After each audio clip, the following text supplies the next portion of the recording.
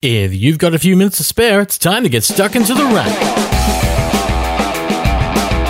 For the first week of November, this is The Wrap, Australia's fastest technology coverall, covering what's happened in the week of tech that was. And if you're into phones, this week of technology has your name on it because this week kind of encapsulated everything you might want from a phone-obsessed world. And that starts with the iPhone X, which is officially out today, but good luck finding one. Yes, what will no doubt be the big game change for Apple is officially available from November 3rd, and early reviews are quite good, though that's not terribly surprising since Apple doesn't usually make anything that makes you wonder why bother at all. In fact, the only thing that you might be wondering with the iPhone X isn't why bother, but rather, when exactly can I get mine? And that's a bit of a tricky one. Opening to pre-orders last Friday, the iPhone X sold out about as fast as it possibly could. And while telcos told us earlier that you'd want to get in early so as not to miss out on any initial stock, we're not really sure there was anything that could be done about that. Right now on November 3rd, 2017, if you were to put an iPhone X on pre-order, there's a good chance you won't be getting it until January next year, with times of up to 8 weeks being listed by some carriers, while the term backorder is more or less just being used to describe what's going on. And that means you're in for a bit of a wait, as Apple does what it can to match the demand, which at the moment is quite strong. And that may even give you enough time to ask some really important questions. Do you need the iPhone X? Could you be perfectly happy with another similar phone?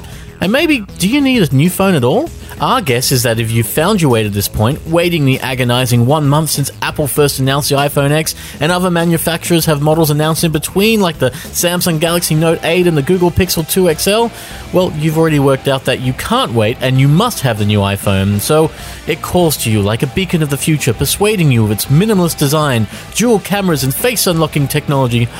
But what if something else could tempt you over? Well, if you're a gamer, a new phone is on the way that just might, as Razer enters the world of smartphones. Now, if you've never heard of Razer, there's a good chance you're probably not a gamer, as this is a brand responsible for devices like mice, keyboards, and video game controllers. But over the past few years, Razer has been dabbling in devices like laptops and VR headsets, and this week it's taking those experiments to a new level with the Razer phone. Clad in an aluminium casing not unlike its Blade laptops, the Razer phone is essentially a high-end phone meant to give gamers something a little more geared at them. Generally, iPhones get the games first, but Razer is making a few partnerships here to try and change that, and is connecting with the likes of Square Enix and Namco. Honestly, we haven't been this curious about a gaming phone since the Nokia N-Gage. Okay, that's technically not true, but there is a lot to be interested in here, with dual cameras, a positively massive 8GB of RAM, a huge battery, not to mention a 5.7-inch screen that runs faster to make games look better on it. Basically, it's like a gaming monitor made for a phone. There's just one catch. There is no word on whether the Razer phone will arrive in Australia.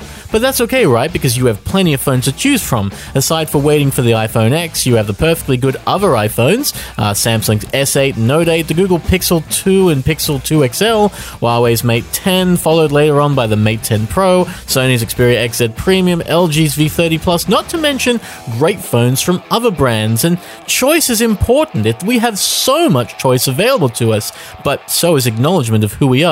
And according to a report from Telstra, who we are is a nation that really loves phones. Released in the 8th annual Telstra Smartphone Index this week, the telco has found that 81% of people would be lost without them, and that almost 100% are reliant on their phone because of the camera. Amazingly, there are still some dumb phones, the ones with a physical numerical keypad that just don't do much, but by and large, it's a smartphone world, and that's the way we like it. There is one other type of phone we dig on, and that is the headphone. Well, that's more plural, headphones, with an S on the end. They're not the same as a smartphone. You put these on your head. They let you listen to music. There's so many great reasons as to why we love them, from the privacy of listening to anything you want, to the fact that everyone pretty much loves music. Well, recently Bose released its update to its long-running QuietComfort headphones with the QC35-2. And while they're both quiet and comfortable, which is kind of where the name comes from, these actually do a little more. Designed in more or less the same way as last year's QuietComfort 35, the second generation model is actually the latest in the company's long-running 11-year-old QuietComfort headphones. And the latest isn't just made to be a canceller of noise on planes and while you go walking, but they also come with a twist. Now, we live in a pretty web-savvy and net-connected world, and most of us rely on Google to help us do things. In fact, the Google Assistant has become pivotal in many lives, thanks in part to devices like the Google Home. Well, on the Bose QC35-2 headphones, a direct link to the Google Assistant can be found with a single button push, activating the Google Assistant and letting you talk and having it help you out. Need to have your notifications read out? Well, it can do that. Do you need a jumper out there today? Is it going to be cold? It can tell you that. And if you're feeling a dose of musical attention deficit disorder, Google Assistant can even change tracks for you as well. It's not completely perfect, and we found the Google Assistant across both Android and installed on iOS, because you have to install it on an iPhone, a little buggy regardless of the phone you're using it on. But some of the time the feature works beautifully, and you can get your little Google Assistant to become a personal DJ or your local weather person, making it a really handy feature. It does kind of make it look like you're talking to yourself in the street. We got a lot of looks as we were using it, but I think people just thought we were talking to someone who didn't talk back very often. Also helping the second-gen Bose QuietComfort 35 headphones is that they're wireless thanks to Bluetooth, and they also sound quite good too. Understandably, that is super important, because otherwise, really, what's the point of buying headphones if they don't sound good? Fortunately, the Bose QuietComfort 35-2 headphones do happen to sound great and are super comfortable too. The balance is more than acceptable, and while we'd have liked a little more from the bottom end, we like a little more punch from our bass. The balance is definitely acceptable, and the latest Bose noise-cancelling cans will definitely have its fans. They're not the only headphones on the way though, so tune in over the coming weeks to see what we have to say on the other pairs, like the latest Beats Studio, as well as Sony's new cans, which we have tried on, and we really love them already, but we can't wait to explain why, because they do some really cool things. Or you can do what we'll always suggest, which is to try them in a store for yourself to see if they match the style you listen to.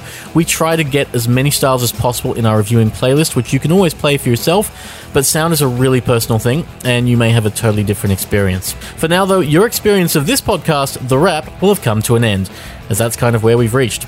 You've been listening to The Wrap, the official podcast of picket.com.au and Australia's fastest technology podcast. We'll be back this time next week with more news and a review, which may or may not be about phones. Until then, take care and have a great week.